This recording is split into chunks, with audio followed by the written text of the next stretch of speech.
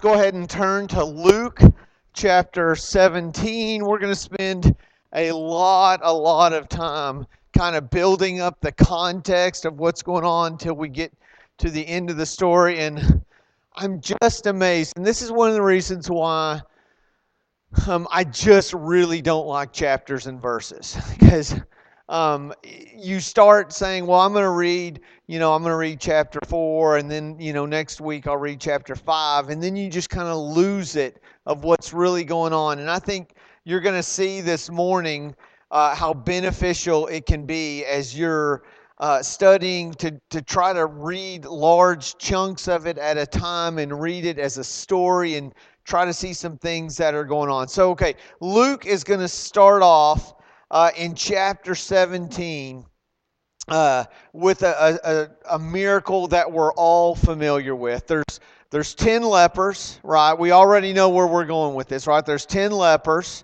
Okay, they come to him and they cry out, and I guess we have to assume that they believe that Jesus can do something. So apparently they believe Jesus can do something, so they cry out, "Jesus, Master, have pity on us." And so Jesus is going to tell them, he says, "I want you to go and show yourselves to the priests." Now, why would he say this? Why would he say, "Go and show yourself to the priests"? These lepers, they would have these terrible boils on their skin. It would have been smelly and disgusting. Why would he say, "Hey, go show yourselves to the priests"?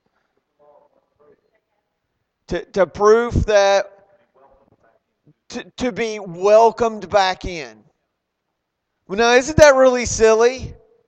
I mean, they're standing there like, and he's like, "Hey, go show yourselves to the priests that you can go back and you can worship again." And they're like, I don't know about this. This sounds like a really bad idea, But apparently, they believe him. Because as they go on their way, what happens? They're healed. And now we know that the big part of the story that we all think about, one of them realized that he's healed. All of them realize that they're healed as they're going. But one of them says, "Man, this is amazing. I want to go back to the guy who healed me." That's the first person I want to talk to. Not to some priest who says, "Well, okay, we'll let you come back into the synagogue."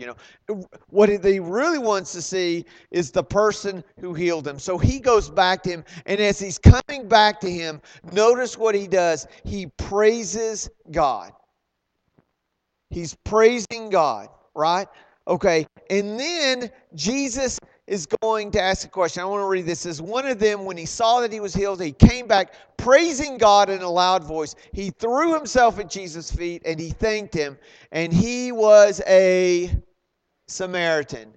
This is a big part of the story, okay? Jesus asked, "Were not all 10 cleansed? Where are the other 9? Has no one returned to give praise to God except for this foreigner?" Now, what's really going on? What really is happening here, in my estimation, is Jesus is pointing out, and it seems, we don't know for sure, but it seems that some, most, maybe even all of the other 9 who were healed were Jews. Right? We know at least some portion of them is, because Jesus goes out of his way to say the one who came back, he was a foreigner. And he might have been the only one. And what we're going to catch in this very first story in Luke 17 is that it wasn't the Jews who came back. They were the ones who should have come back. They were the ones who had prayed for a Messiah. They were the ones who had hoped for a Messiah. They were the ones who were expecting a Messiah to come, and when he showed up and he performed miracles, they got mad. And they couldn't seem to praise God. But here we have the Samaritan did what no one expected him to do. Okay, so let's go to our very next story. We're going to have, after those who are healed from 11 and 19, now starting in verse 20, Jesus is going to talk about the coming of the kingdom, right? Okay, Now, he's going to say, hey, listen, they say, what is it going to be like? And he says, it's going to be kind of like Sodom and Gomorrah, right? Where like it's just going to, people were not ready. Instead of focusing on God, they were focusing on sin and their own desires. He says, it's going to be like in the time of Noah. Noah is out here building an ark to contain all of these creatures, and everybody else roaming around in there is making fun of him. Like, oh, there's Noah. He's crazy. He's lost his mind. Like, they had an opportunity to praise God and obey him, but they didn't. He says it's going to be kind of like Lot's wife, who she decided to look back rather than obey. He says, so it will be in the last days. What's the takeaway from this passage? People were created to praise, worship, and obey God, but many of them chose not to. Whether it was the people of Sodom, the people during Noah's time, where all of their thoughts were on evil all of the time. Or even as Lot's wife, she knew what she was supposed to do, but she just didn't do it. Okay, so now that ends that chapter, and let's go into chapter 18 of Luke. The next story is the parable of the persistent widow. Do you want to know what this story is really about? This is a difficult one. Honestly, I think what you need to do is you need to brush up on your Greek and get a better understanding of, first person, plural, feminine. We need to get that down, okay? You need to spend a lot of time trying to read between the lines, okay? And then you need to find yourself a decoder ring. And if you can do all those three things, you can figure out what Jesus was really trying to say. Or you can just read verse 1, because Luke tells us flat out this is what he's talking about. It says, then Jesus told his disciples a parable to show them that they should always pray and never give up. And I'm thankful for Luke, because sometimes Jesus speaks in ways that we can't understand. He's trying to hide it to some people and reveal it to other people. Here, Luke just comes out and says he's going to tell a parable, and here he's why he's going to tell the parable. Don't need to know Greek. Don't need to read between the lines. You can throw away the decoder ring, right? Here's what you need to know. Pray and don't give up. Pray and don't give up. Now, listen to this. I just love this story, because sometimes we get so caught up in, this woman who's praying and being persistent. Like, I'm going to keep doing that. We forget what's really going on, right? Jesus tells the disciples the parable to show them that they should pray and never give up. Don't give up. Keep going to God. Trust Him, praise Him, and believe Him. Now, here's what I think is interesting. It shouldn't be crazy or ridiculous or radical that a woman or anyone should continually go to God. We read this story and we think, wow, that's crazy. She keeps going to this judge over and over again. That seems like, wow, that's a whole lot of work. But yet, here we have, Jesus wants to say, hey, this is normal. This is what we do. Trust in God. And ultimately, the judge says, look, I've had enough of that. I can't listen to you anymore. I've broken down. Like, I think my kids have read this passage. Like, they have utilized this over and over again. Dad, dad, dad, dad, dad. Okay, fine. But I kind of get the feeling that this woman's persistence in her praise was just as powerful as it was in her pleading. I think when she finally got what she wanted, I think she was so grateful that something happened. And I wonder if we are as persistent in our praise to God as we are in our pleading. And I think it's safe to say that we've all been in that place before, right? where we're overwhelmed with sorrow, or maybe we're on this precipice of life could go this way or life could go that way. We've been in the waiting room. We've waited for that phone call. We've pleaded with God over and over and over again, and then we get an answer, and then we completely forget about it. And I just wonder what life would look like, at least for me, if I was persistent in my praise to God as I was in my pleading to God. What would that look like? But the point is this woman just didn't give up. Okay, so then we have the very next story is going to be the little children and Jesus. And this story is going to be almost kind of like replayed twice, just a little different characters. But people were bringing their children to Jesus so that Jesus could touch them, right? So that he could bless them. When the disciples saw this, they rebuked them. Get your children out of here. This isn't a daycare. This isn't a playground. Like, he's busy. The master has things to do, and he's too busy for your kids. Go take them somewhere else. Clean them up. Wait till they get older. Have them learn and recite and do everything. And then when they're good enough, let them come back when they're older, when they're important. But right now, just get them out of the way. And Jesus says, what's going on here? Don't push them away. Let the children come to me and don't hinder them. Who should have known this? If anybody is bringing people to Jesus, who should it be? The disciples.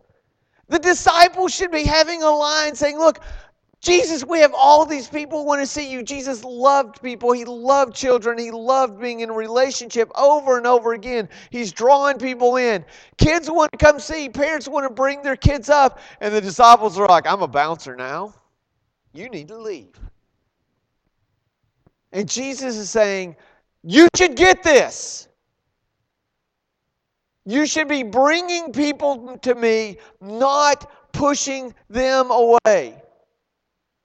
The people who should have known, who should have been drawing them in, instead were trying to keep people from Jesus. And it breaks my heart that it happened then. I'm just so grateful that that does not ever happen now these days. That we are always welcoming, that we're always bringing people closer to Jesus.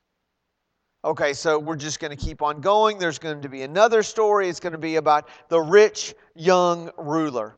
He comes and he asks Jesus, what does he do? What does he need to do to be saved? And after some discussion, Jesus said, you still lack one thing.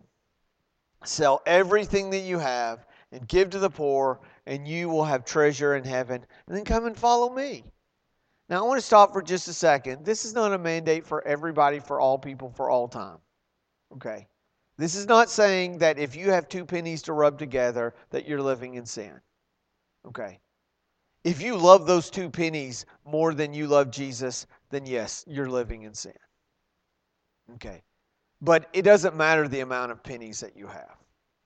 Okay. It just matters, do they come before God or do they not? So if you read this passage and say, I'm living in sin because I have 4 walls and a roof over my head and I get to eat a meal, God is looking down and he's shaming me. That's not what God's saying. I'm also not saying that you need to go out and step on people to get whatever you want and that's all God wants you to do, is to be happy and wealthy. Okay, we're not going for the prosperity gospel right here.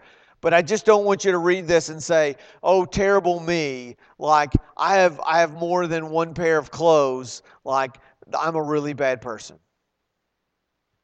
But yet, Jesus understood that the money came before the relationship.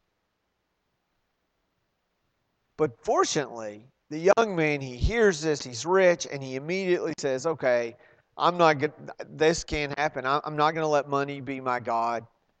Goes on to Craigslist, sets up a post, My camels are free. My chariot, come pick it up. My condo, in Bethany, it's all yours. I'm going to follow Jesus. Hashtag, Messiah. Does he do that?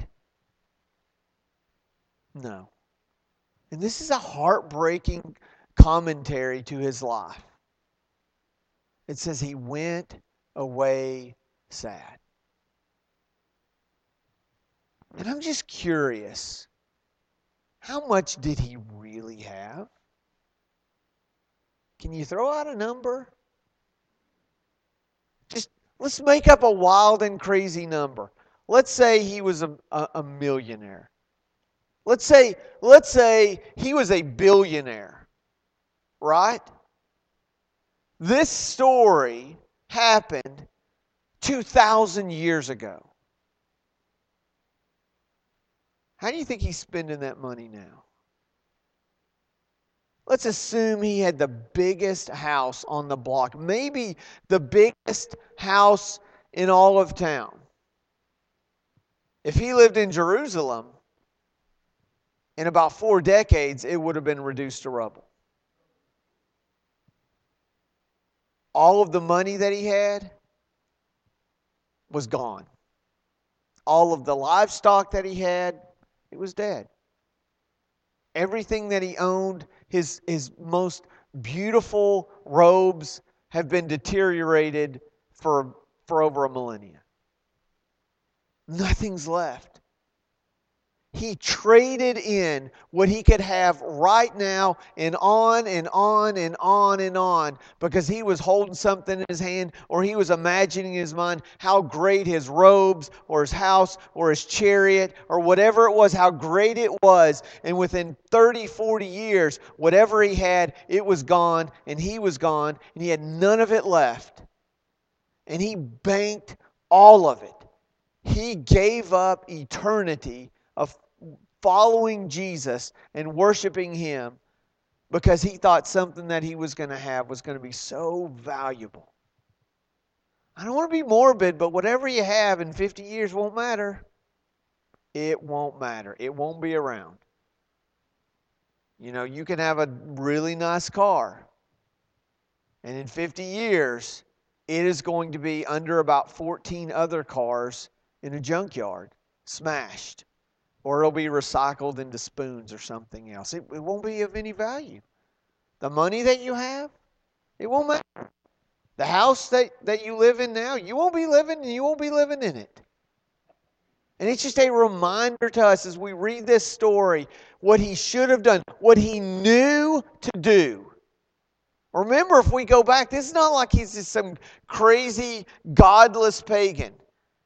He calls Jesus good, and Jesus says, "Why do you call me good?" He says, "No one is good except God alone. You know the commandments. Don't commit adultery, don't murder, don't steal, don't give false testimony, honor your father and mother. And he says, all of these things I've kept since I was a boy.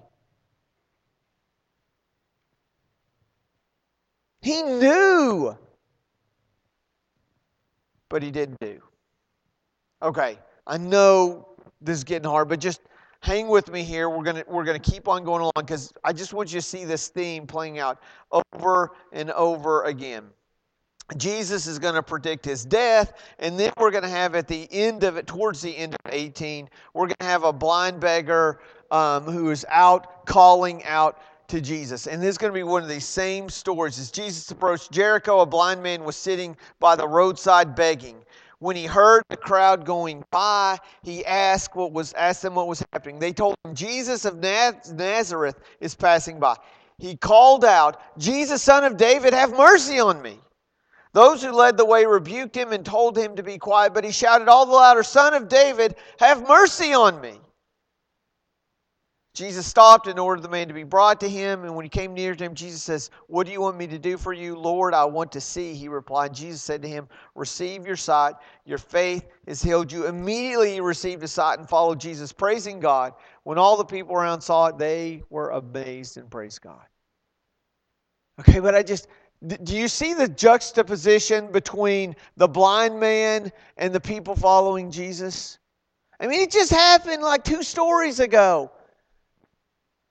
Somebody wanted to come to see Jesus, and the disciple says, you're not granted access. Wait a while. And here we have this blind man. Excuse me. Who? You're awake now. Who told the blind man to shush? I want somebody to read that for me. I'll even give you a big hint. It's in verse 39. Did you catch that? Who kept people from Jesus? Who said, shush, stop it? He says, those who led the way. Don't you find that just a little ironic? Those are the ones who are supposed to be with Jesus. They're at the front. They're the ones who are supposed to be drawing people in, because Jesus was always drawing people into relationship. I mean, you go back to John chapter 4, he's talking to this woman at the well, and she's like, why aren't you talking to me? He's trying to draw her into relationship. And here we have this blind man. He is begging, he is calling out to Jesus. And people hear him, and they say, stop it, shush. I don't want to hear this. The people who should have been bringing people to the Lord were the ones that were Katie barring the door. They were the ones saying, you are not allowed in. Kids, you can't come in because you're too young. You can't come in because you're blind. And hint, hint, wink, wink, who's really the blind people? The ones that were preventing people from seeing Jesus. And then we have one of my favorite stories is in Luke chapter 19. It's the story of Zacchaeus. We know the story well. It's the story of the wee little man. And I didn't even try to say it in my terrible Scottish accent. But he's the wee little man. And can you guess what the takeaway is? As all the other ones were before. Jesus is drawing out the people who want to seek Him. It wasn't necessarily the people who pretended, those who walked by, those who thought that they were near to Jesus. The ones that should be worshiping Jesus weren't worshiping Jesus. And the ones who weren't good enough to worship Jesus, they had problems, they had issues, they were blind, they were too young. And in the case of Zacchaeus, they're lousy, terrible sinners. These are the ones that find themselves at the feet of Jesus. Over and over, Jesus kept saying through miracles, through parables, and even through rebukes, the people who should be praising God aren't. In fact, they typically are the ones who try to stop others from seeking Him. Okay, so we have one more parable, and then we're going to get to where we're going. Oh, I didn't start my timer. Guess I'll start it now. I've got 45 minutes from now. Look at that. 3, 4, 5. Okay, I'm doing good. Way better than I thought I was. Okay, so this last parable. Okay, we've just been following story after story after story. And what we keep seeing this theme over and over again. There are people who should be worshiping Jesus. They should be drawing people into Jesus. Instead, they're the ones who are ignoring Him, or they're blind, or they're pushing people away. And so then we have the story of the parable, of the minas. Okay, this is going to sound very similar to the parable of the talents. So if you know the parable of the talents, then you can say, well, I can kind of gather this one. There's a few differences. In this case, there are 10 servants. Okay, and each one of them are given 10 minas, and then they're asked to do something with them. And so I actually just want to go ahead and read this story. While they were listening to this, starting in verse 11 of chapter 19, he went on to tell them a parable because he was near Jerusalem and the people thought that the kingdom of God was going to appear at once. He said to them, a man of noble birth went to a distant country to have himself appointed king and then to return. So he called 10 of his servants and gave them 10 minas. Put this mina to work. Excuse me, I said 10 each, 10 total. He said, until I come back. But his subjects hated him and sent a delegation after him to say, we don't want this man to be our king. He was made king, however, and returned home. He sent for his servants who had given him, whom he had given the money in order to find out what they had gained with it. The first one came and said, Sir, your mina has earned 10 more. Well done, my servant. His master replied, because you have been trustworthy in very small matter, take charge of 10 cities. A second came and said, Sir, your mina has earned 5 more. The master answered, you take charge of 5 cities. Then another servant came and said, Sir, here is your mina. I have kept it laid away in a piece of cloth. I was afraid of you because you're a hard man. You take what you do not, you take out what you did not put in and reap what you did not sow. His master replied, I will judge you by your own words, you wicked servant. You knew, did you, that I'm a hard man, taking out what I did not put in and reaping what I did not sow? Why then didn't you put my money on deposit so that when I came back I could have at least collected interest? Then he said to those standing by him, take his mina away from him and give it to the one who has 10 minas. Sir, they said, he already has 10. He replied, I tell you that to everyone who has more will be given, but as for the one who has nothing, even what he has will be taken away from him. But those enemies of mine who did not want me to be king over them, bring them here to me and kill them in front of me. So we have the story of the talents and or the minas, and we're only going to get the version of the first 3 people. We don't hear what happened to the other 7, but that's not important. What is important is the fact that they had an opportunity. They had been given something. What were they going to do with it? Now, there's one thing that's really interesting to me. And if you read this story, if you start in Luke 19, verse 11, and you start reading this, there's going to be a verse in here that's like, this is the weirdest verse. What is this doing in here? Like, I don't really even get it. It doesn't make sense. If you don't put it in context of 17, 18, and the first part of 19, you don't really get that verse. It's verse 14. Like, it does not fit in with the narrative. It seemingly has no point. Why would Jesus just throw this out? The thing is, he's going to go to be made king, and so he pulls in his servants and says, hey, I'm going to give you some money. I want you to take care of it, and I'm going to come back for it. And then he throws in 14 that has nothing to do with anything else. Listen to what he says. But his subjects hated him and sent a delegation after him to say, we don't want this man to be our king. This has nothing to do with the servants. It has nothing to do with minas. It has nothing to do with the story. Why in the world is Jesus including verse 14 or the statement from verse 14? Why is it even in here?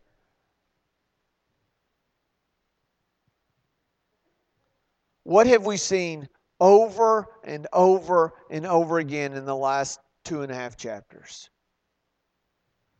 The people who should be worshiping and praising God aren't. The disciples who are telling the little kids, go away. The other lepers who were healed didn't go back to praise God. The ones leading out in front are the ones telling the blind man to shush. Over and over again, the people who were supposed to worship and praise God, the ones that are supposed to recognize Jesus as Messiah, they're the ones who aren't. The ones hobnobbing around and standing out in the crowd and looking around and seeing Jesus and questioning him, they're the ones still on the outside. It's the crazy little sinner sitting up in a tree that's looking down at Jesus. And Jesus says, I want you to follow me. Because those around Jesus who should have been following him weren't following him. So all this, we spent a lot of time, and we're almost done, but we're really getting to the point where hang in here and think about this.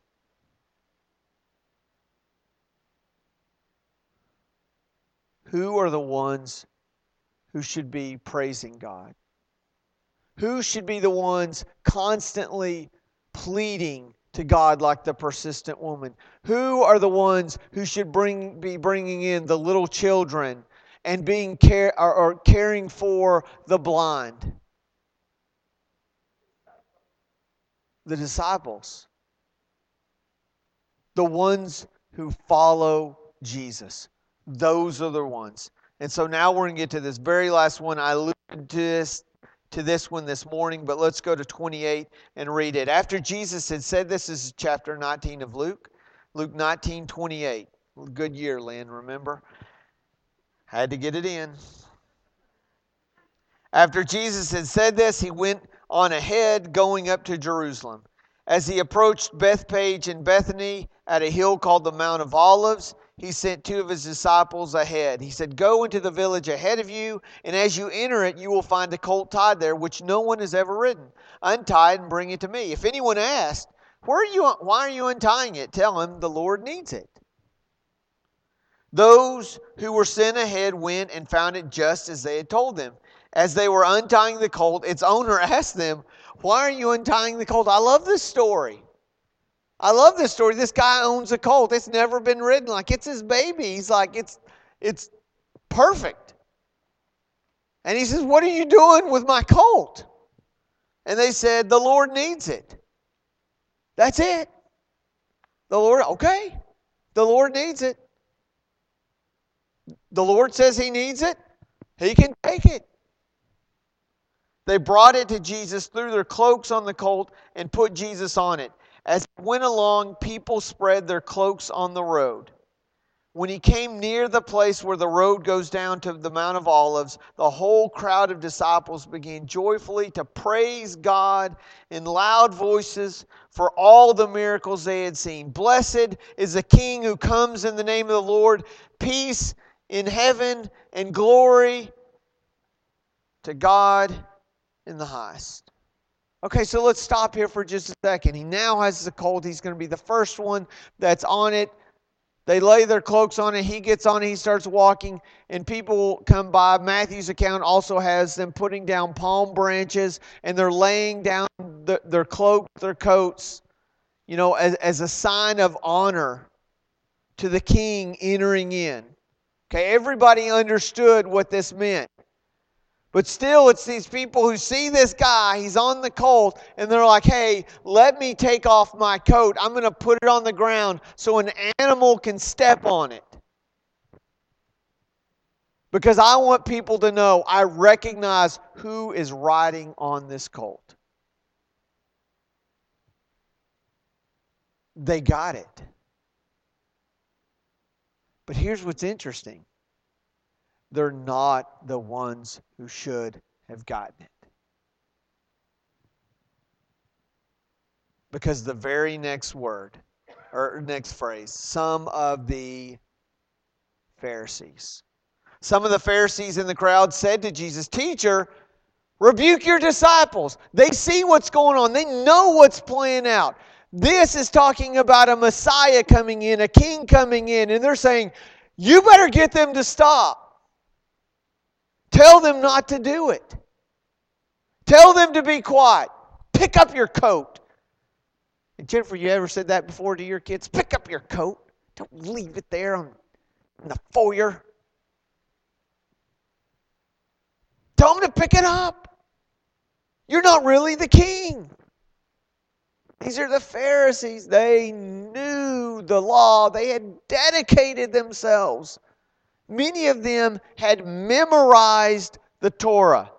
They had memorized the Pentateuch, the first 5 books of the Bible. Some of us have read through the first 5 books of the Bible. You know, that's January and February. And that's when you start to peter out. You get into Leviticus and then Numbers, and you're like, I don't know that I can make it. They didn't just read it, they memorized it. They knew all 5 books by heart. They wanted a Messiah. They knew that they needed a Messiah. And here he was, and they were so flat blind. And instead of drawing people closer to Jesus, they were pushing men away. Don't you dare worship him. Jesus, tell them to stop. Tell them they can't do this anymore. Right? And then he says this famous phrase. He says, I tell you, he replied, if they keep quiet, the stones will cry out. And so what's the takeaway? Just like all the ones before. The people who should have been praising God weren't. But no matter what, God would be glorified. A Samaritan praises God. That's the leper. A widow praises God. The children praise God. A tax collector praises God. The lowly and vile Zacchaeus praises God. The blind beggar praises God. The owner of a colt praises God. Coat owners praise God. The crowds praise God. But even if they didn't, the stones will cry out. Praise God. The fact is, all of creation is praising God. As people who call ourselves followers of Jesus, are we the ones that are praising him? If you point a radio frequency at a star, it's doing exactly what God called it to do. If that gets pointed at us, what is our heart saying? Do our actions deceive us? Do our words betray us? Are we coming back with grateful hearts like the one leper?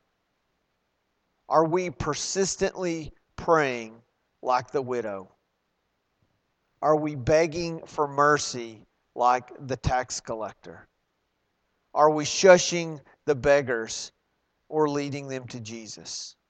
Are we using all our resources for the kingdom like the servants in the beginning, or are we burying those like the third?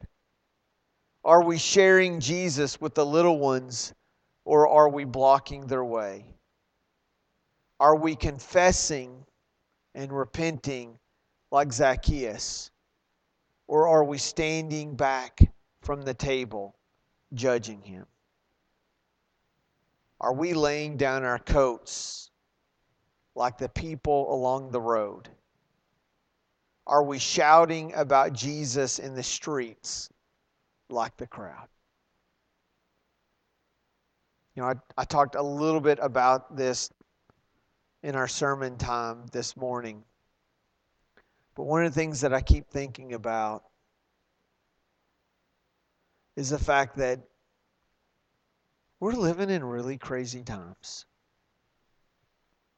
I mean, you don't have to read a newspaper, turn on the radio, tune in to Fox or CNN or anything. It's just, you know it. It's crazy times. People are anxious. People are divisive. People are hateful. Some of them claim not to know Jesus. Others call themselves followers of him. And it's a really tough time. And I just wonder how much of that chaos is because as a human race, we're not doing what we were called to do. We're not doing what we're created to do. Jesus boils it down to two things: love God and love people. What would our schools look like if we loved God and loved people? What would the political realm look like if we loved God and loved people? We wouldn't have this stinking Me Too movement if people would love God and love people. If men treated women the way they should be treated, if husbands treated wives and wives treated husbands the way they should be treated, that if they're loved the way God loves them, how many fewer fights would we have at Walmart around Christmas time? How many fewer brawls where we'd have to pull adults off of each other in the middle of a kids' soccer match if people loved God and loved other people?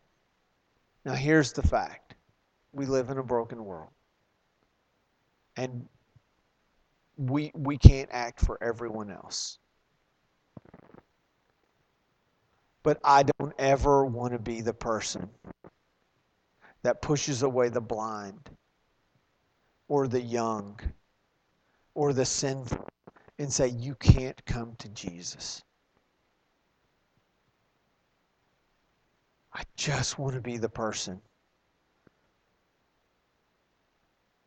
that if they could point a recorder at my heart, the one thing I wanted to say, if it could just beat out, hallelujah, hallelujah. And I'm not doing a very good job of it. But I want my heart to beat, praise the Lord, and I want my actions to follow suit. And the way that I treat you, and the way that I treat my neighbor, and the way that I treat the other neighbor that has the dog that's always barking. I want my conversation with them to be, praise the Lord, praise the Lord. And I've said it a million times, but I'm going to say it again. This is just always on my heart. We are about to leave this place, and many of you, some of you are going to have the roast on the oven. Some of you are going to go out to a place, and there's going to be a person there that serves you, right? I pray that the way that you treat them screams, I serve a God of love and a God who looks after all people regardless of their station, regardless of their occupation, regardless of their gender or their race, regardless of their sexual orientation. We are called to love all people. My prayer is that as we leave here and as we go out, the harmony of our voices and our actions and our hearts praising God will resound throughout this city. And people will walk away from the hate and the hurt, and they will find comfort in a Savior who's redeemed all of us. Let's pray.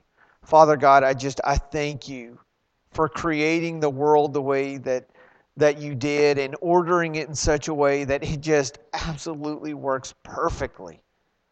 And it's just, I cannot fathom the science and computations and all that it would take to figure out how to make just one part work, but you make everything work together. And it all does so in obedience with your will, and in doing so, because it is obedient to you, it is offering praise to you. And so, Lord, I just pray that our praise this week will be like that of the whales and the stars and the mountains and the depths of the ocean and all the living creatures. Lord, may we as a people, those who have called ourselves followers of you, may we follow you and may we bring others to you. We are going to come in contact with some people this week, and some of them are going to be in the middle of messy lives, and they're going to be angry, and they're going to be broken, and they're going to be hurt and disenfranchised, and they're going to come in contact with us. Lord, I just pray that you open our eyes. Let us speak to them in such a way that what they really hear is hallelujah. Praise the Lord. May we show the little town of Hobbs about a really big God who loves us all. May we do it with joy each and every day. It's in your Son's name that I pray. Amen. All right, thank you all for being here this morning. We look forward to seeing you on Wednesday at 6 o'clock. You're just, oh, wait, Brad? Oh, yes. Okay, I'm about to get in big trouble. But I'm going to do it anyway because I love these people so much. And this is a shock to me and is to so many other people. Please don't look at me like that. Just Jerry. Jerry and DA are going to be moving. They will be moving to Lubbock, and we will give you the information, but they are going to be heading out this week. And so this is really hard. This is going to be our last Sunday with them for a little while. And so we got done with class early, so I feel like this is okay. If you feel comfortable with, stop looking at me like that, Jerry. I'm doing this because I love you. She is just, I can see that teacher look in her. She's like, I don't want any attention, and that's why we love you so much. If you want to, let's just go surround them. They have been with us for a few years. DA talks about how he first came. His mother brought him here on horseback, true story, and carried him in a basket. Is that right? And would hook the basket onto the fence, and she would climb over the fence, and then she would grab the basket, something like that. So they've been here for just a few years, and so they're going to be leaving us for a little while. Just a few years. So I want to gather around them, and let's offer a prayer for them.